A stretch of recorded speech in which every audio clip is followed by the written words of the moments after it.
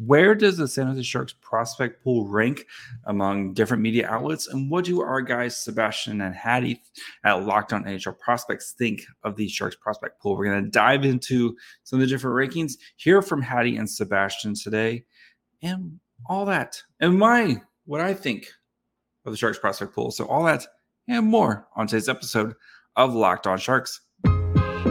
You're Locked On Sharks, your daily podcast on the San Jose Sharks. Part of the Locked On Podcast Network, your team every day.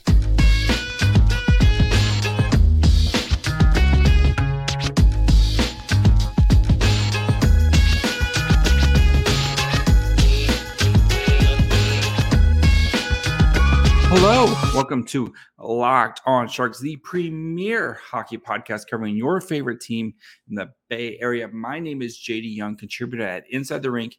I want to thank you for making Locked On Sharks your first listen. Probably a part of Locked On Network. We cover your team every day, or at least 3 days a week right now as we're in off-season mode. And if you want to be an everydayer, all you got to do is just follow along wherever you get podcasts. And, of course, you can subscribe for free on YouTube as well.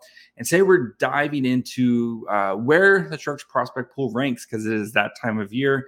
Everyone is putting out their prospect pool rankings. So we're going to look at what some people out there think of the Sharks prospect pool, what Hattie and Sebastian think of the prospect pool, and kind of my reaction to that and what the work that Mike Grier needs to do in the years to come. But before we get into all that, I do want to let you guys know today's episode is brought to you guys by Bird Dogs. Go to birddogs.com/LockedOnNHL. Enter promo code LockedOnNHL for a free white tech hat with any order. You won't want to take your Bird Dogs off.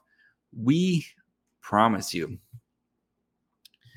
So the Sharks prospect pool has been steadily working up and getting better, right? You look back to kind of in the Sharks' peak of their powers, that 2018-19 season when they were, trying to win it all, and kind of where that prospect pool was then, kind of where it is now. And you have seen a lot of growth and kind of the approach that they've been taking of just trying to add bodies to it, right? And they've done that. You look at that 2020 draft class and adding guys like Brandon Coe, Bordeleau, you have Ozzy Weisblatt, Daniel Gushin, Tristan Robbins. Like, you can point to a lot of these guys, and I can see a path to this guy playing NHL games here soon.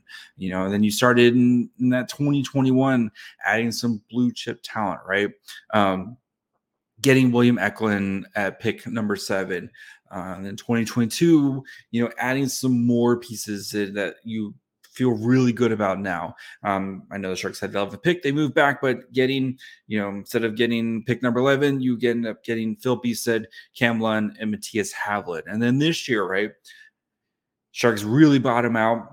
Getting Will Smith, who you think is going to be a blue chip quality player, getting Quentin Musty, who's going to be has a chance to be a really good player as well. Very kind of boomer bust, but at 26, right? You see the path to him being a top 6 player. Adding some more pieces in this year's draft and projecting the Sharks to not be good for the next couple of seasons. Like, you can see the game plan for them. So let's kind of see where some outlets have the Sharks ranked. And we'll start with our friends over at The Athletic. Corey Pronman has the Sharks ranked 13th, which I feel is a little bit low, but I can see it, right? He has kind of talking about the Sharks, but they've done a lot to add to their front, especially when you have Will Smith and Phil Beested, right, who I mentioned, but still need to add more on the blue line, which I think we can all agree there. He does have Will Smith ranked number 1,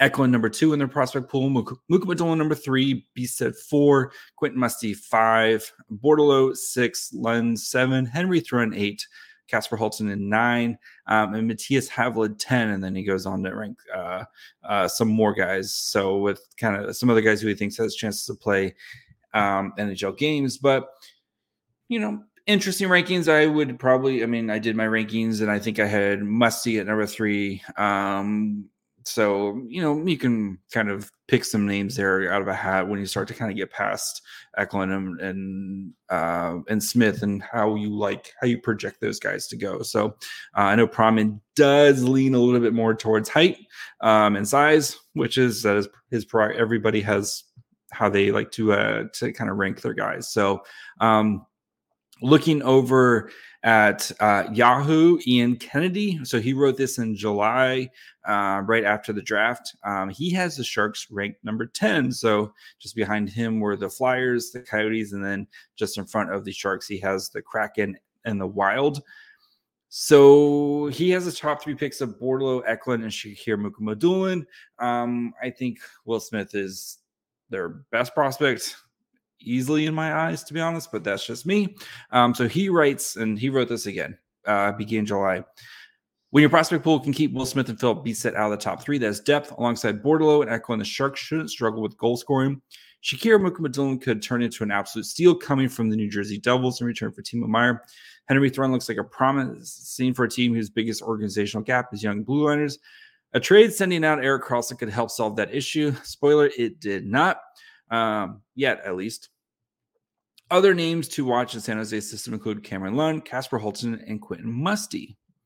And then if we look at Byron Bader's hockey prospecting tool, so his is more on kind of scoring, and kind of the way he builds his tool is, based on scoring and projecting that kind of NHL equivalency. So he has the Sharks ranked 10th overall. Their skater pool he has ranked 8th, and the goalie ranking is 20th. And I feel like that is being kind in my eyes, or where the goalies are ranked, because I'm not feeling super great about the goalie prospect pool right now. We'll talk more about what the Sharks need to do here at the end of the show, but he has Will Smith so again, his star probability is 0.7 points per game.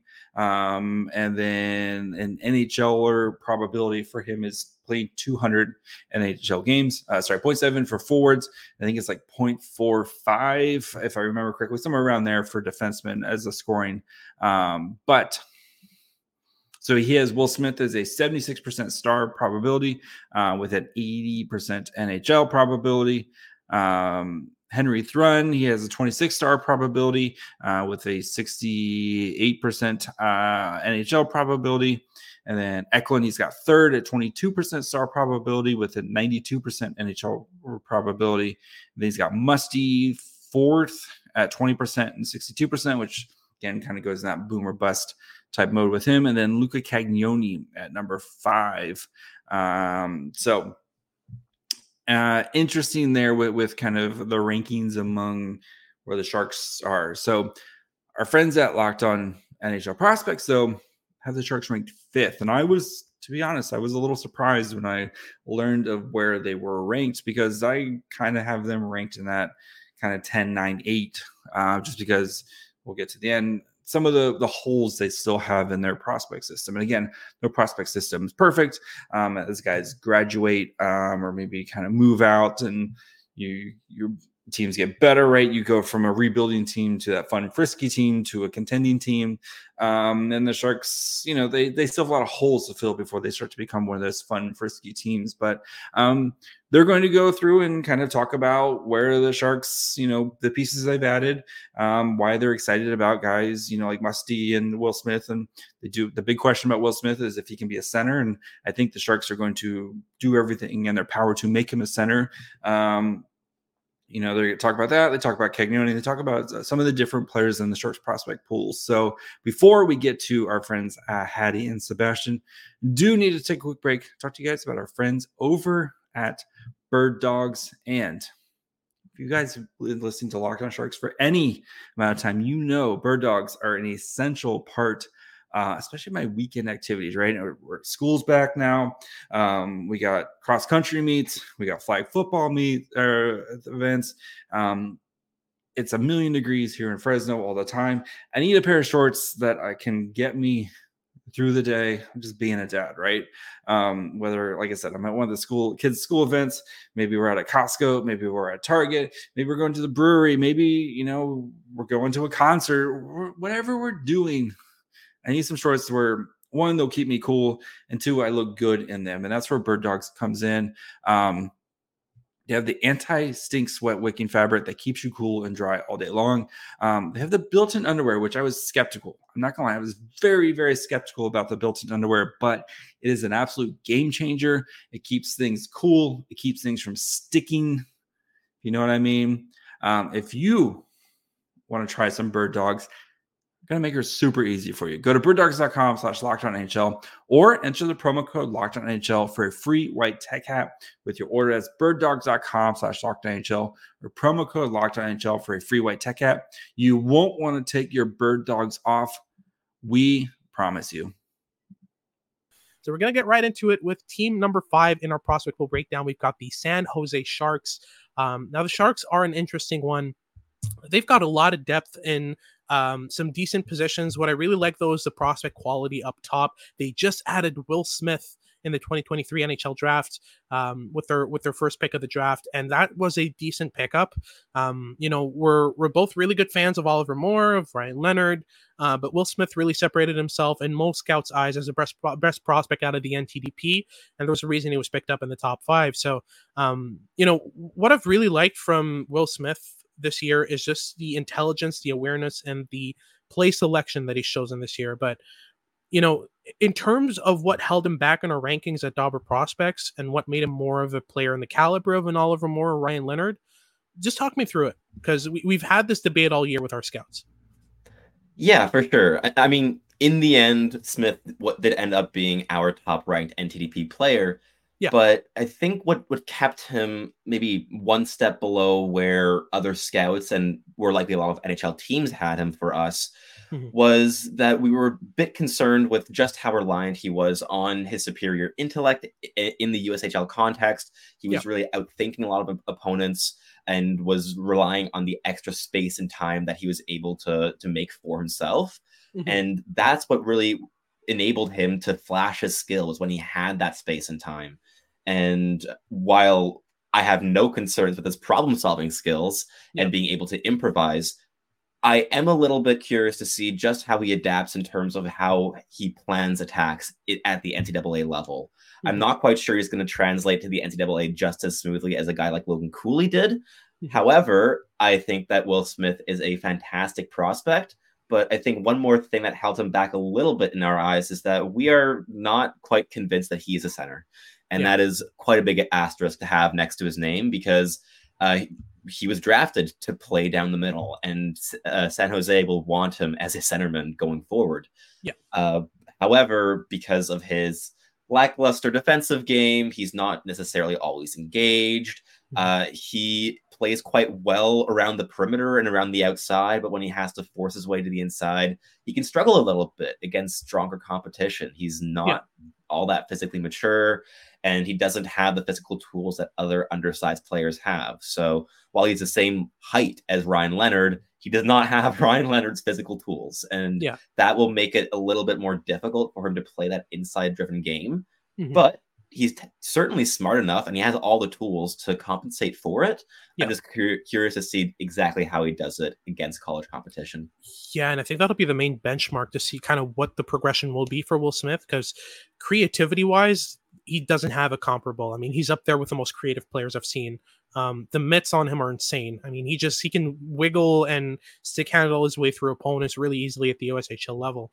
And on top of that, great playmaker and an underrated shot. I really like the release that he has, the velocity and power that he's able to put on a shot. I feel like that went under the radar, having played with Ryan Leonard and being kind of fortunate in a situation where he's feeding him most of the time.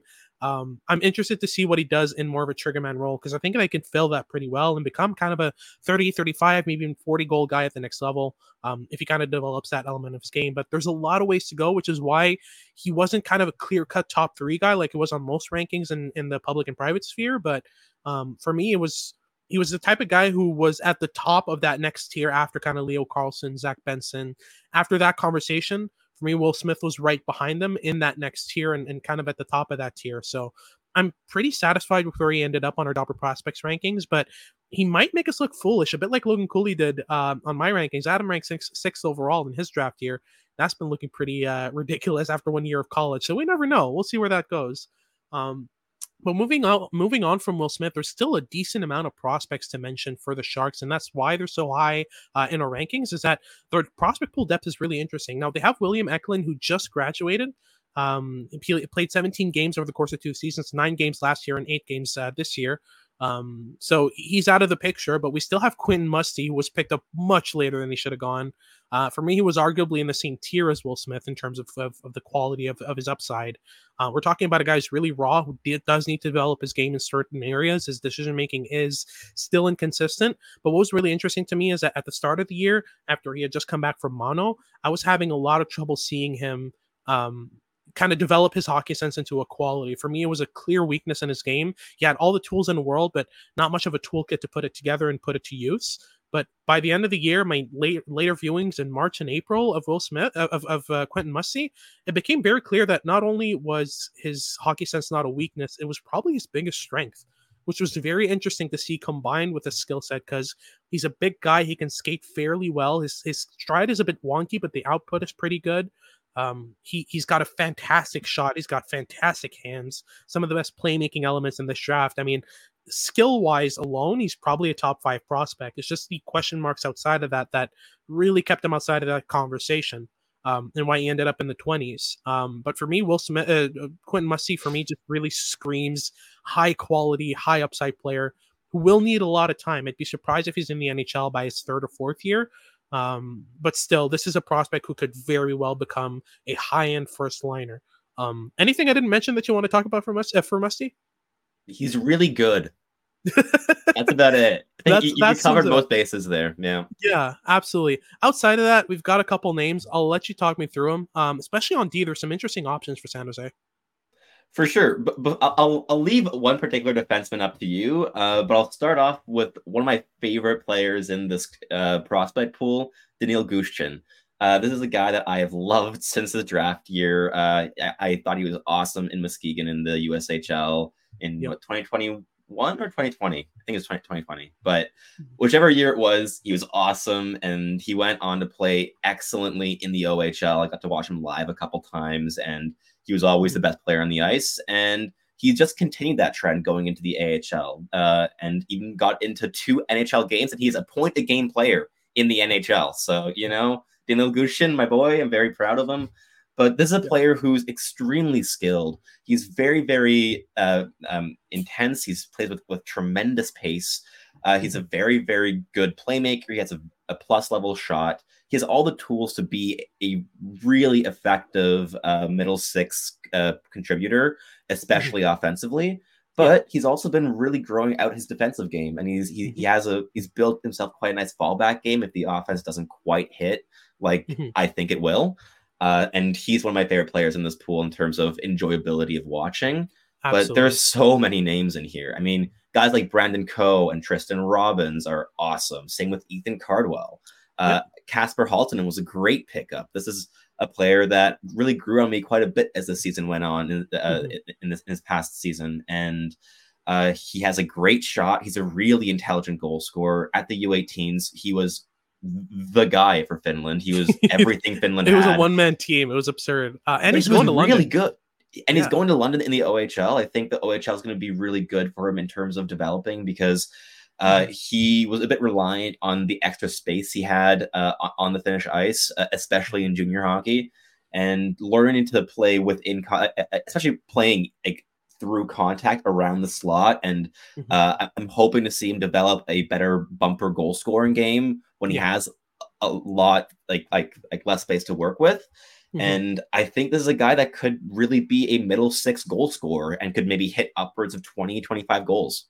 Yep, absolutely. And on top of that, they've got some decent defensive depth. I mean, you're looking at a guy like Matthias Havelid that's a top end kind of number 2, number 3 upside guy. Really good offensively, great quality of kind of being able to move around the ice, find some space. Same for Luca Cagnoni, who's probably one of my favorite defensemen of last year's draft. A guy I had kind of as a lock in my top 20 who ended up in the hundreds. Your boy. This is your boy. 100%. And I'm still kind of hitching my wagon on this guy and kind of riding it into the sunset. I really love the intelligence on him. For me, it was the smartest defenseman out of the 2023 NHL draft. And to see him available, in the hundreds. It's just absolutely absurd. I think this is a fantastic pickup for the San Jose Sharks. They've got Shakir Mukhamadullin, who's been decent in the AHL, surprisingly, 10 points in 12 games. He's always been very chaotic to me. But we'll see where he goes, because a lot of his decision-making is iffy, but he's got a lot of really interesting tools. So I'm curious to see how that develops. Absolutely. They've also picked up Henry Thrun for a draft pick, which is a pretty decent piece of work. So defensively, they got a decent amount of upside. Goalie-wise, I mean, they are lacking for me so far, but we'll see where that goes. They still have a couple drafts to kind of round that out, but I think adding a really good defensive, a really good goaltending prospect would really catapult San Jose into the top 3 conversation. All right, so pretty interesting what Hattie and Sebastian thought about the Sharks prospect pool, and kind of the approach, right? They have a lot of depth, like I mentioned earlier, right? You got Bordeleau, you got Robbins, you got Weisblatt, you got, a bunch of these guys, but I still think there's 3 issues that the Sharks need to address, and this isn't going to happen overnight, right? Mike Grier is in year 2 of this rebuild, and year 1 legitimately of like actually being in it, right? Not just kind of showing up to work and then trying to put out a bunch of fires the next day. But I think the first thing is they still need blue chip talent. They more blue chip talent, right? You look at successful rebuilds that have kind of gone through, right? And you kind of point to the Devils as kind of being that next team, right? And they've got some luck. That's part of it, right? Gain some luck drafting early. That's part of being bad, but winning the lottery, kind of moving up in the lottery. And you look at, like the Hughes brothers, right? Both those guys project to be difference makers in the NHL. Jack Hughes, already a superstar. Luke Hughes looks like he's going to be just an outstanding player. You've gotten a bunch of guys that they have drafted early and who have hit and developed, and it looks like they're going to be flush with talent for the near future, right? The Sharks need more of those, and you can point to Eklund, who I think is going to be a star. Will Smith, who has a chance to be a superstar in the NHL. Quentin Musty, very boomer bust, but if he hits, he's going to be a star type of player.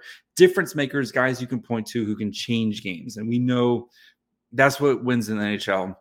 Those difference makers who can do something special and just put a team on their back if they need to and win a game.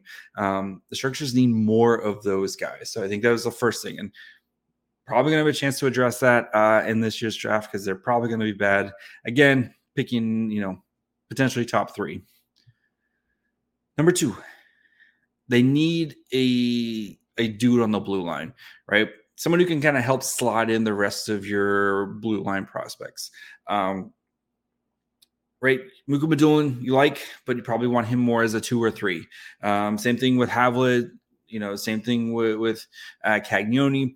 You probably want these guys more as your 2s or 3s and not your best defensemen. And they still need that. So if the Sharks, if they're somehow aren't picking in the top 5, maybe they're picking at 6, 7, I want them to be the team that's the first team to pick a defenseman in this year's draft. Again, if they're not picking in the top 3, you should be the team picking the first defenseman, because this year's draft class is projecting to have a lot of good defensemen and in the top 10. So that can help solve more blue chip players and a blue chip defenseman. That's help kind of slot in the rest of your guys. And then you're not hoping for your Cagnonis to work out, your Havlats to work out.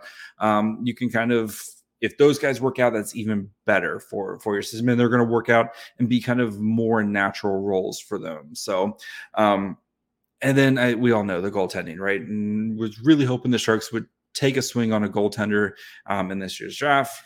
Mike Grier said this didn't really work out with their board. I think there was a bit of a run on goaltending in that kind of end of the second, beginning of the third, and the Sharks really just weren't able to, or kind of end that second round. There's a lot of kind of a goaltending round. The Sharks just kind of missed out on it, and that happens. But they need to be aggressive in trying to find a goaltender, whether it's acquiring a prospect, which is hard to do, or just getting one in the draft. And that should be one of their top priorities, walking at it with a goaltender they feel can be the guy in the future.